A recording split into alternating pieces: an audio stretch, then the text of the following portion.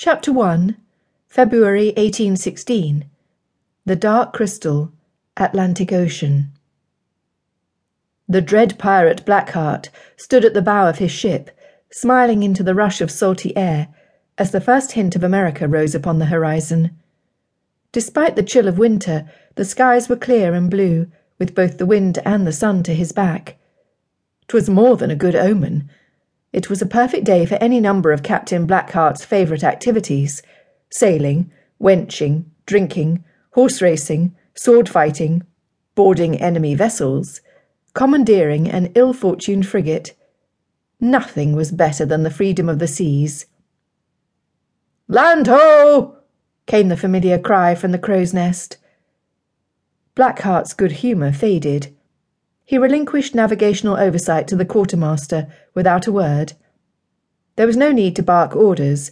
Most of the crew had been part of his family long enough to recognise the storm clouds brewing in Blackheart's eyes, and every hand on board already had their standing orders.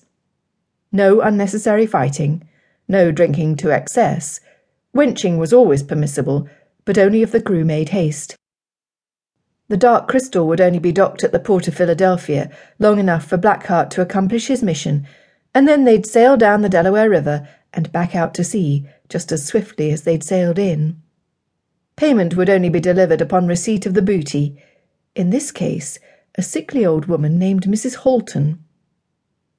Despite being a pirate for hire, Blackheart was not in the habit of kidnapping innocents. Prior to the end of the war 8 short months ago, he had been a privateer for the Royal Navy, a government pirate, a legal pirate. Now that he was an independent contractor, he tried to uphold the spirit, if not the precise letter, of the law. It was the surest way to steer clear of the gallows. The soles of Blackheart's boots trod silently against polished wood as he strode aft toward the gunroom skylight. He descended the ladder to the captain's cabin and slipped inside to gather his supplies. Item the first, a freshly starched cravat. This mission would require charm. Item the second, a freshly cleaned pistol and extra ammunition. A pirate might not expect trouble, but he certainly intended to finish it. Item the third, a heavy coin purse. If everything else failed, gold was often more powerful than bullets, and he planned on using every weapon at his disposal.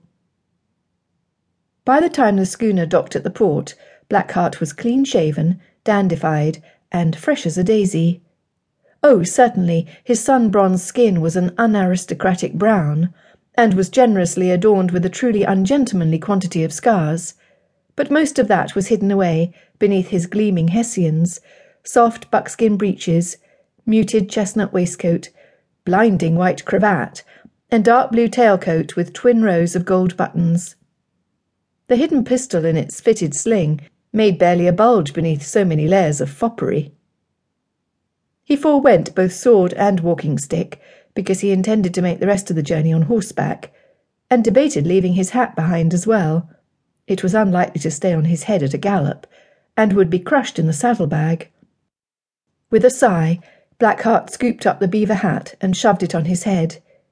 He had no idea how easily manipulated Mrs. Holton might be, or whether she'd turn out to be one of those histrionic old matrons who refused to be seen in public alongside a gentleman with a bare head. Plan B was to toss her over his shoulder and have done with the matter, but Blackheart had promised the Earl of Carlisle he'd at least try to coax the package into accompanying him voluntarily. And although Blackheart would never admit it aloud, he had a rather high opinion of both his own charm and grandmotherly women. He would do everything within his power to make the journey to England a pleasant one for Mrs. Holton, and had already instructed his crew to treat her as if she were their own mother. With any luck, she'd be the sort to bake pies and biscuits, or at least not to get seasick all over the Dark Crystal.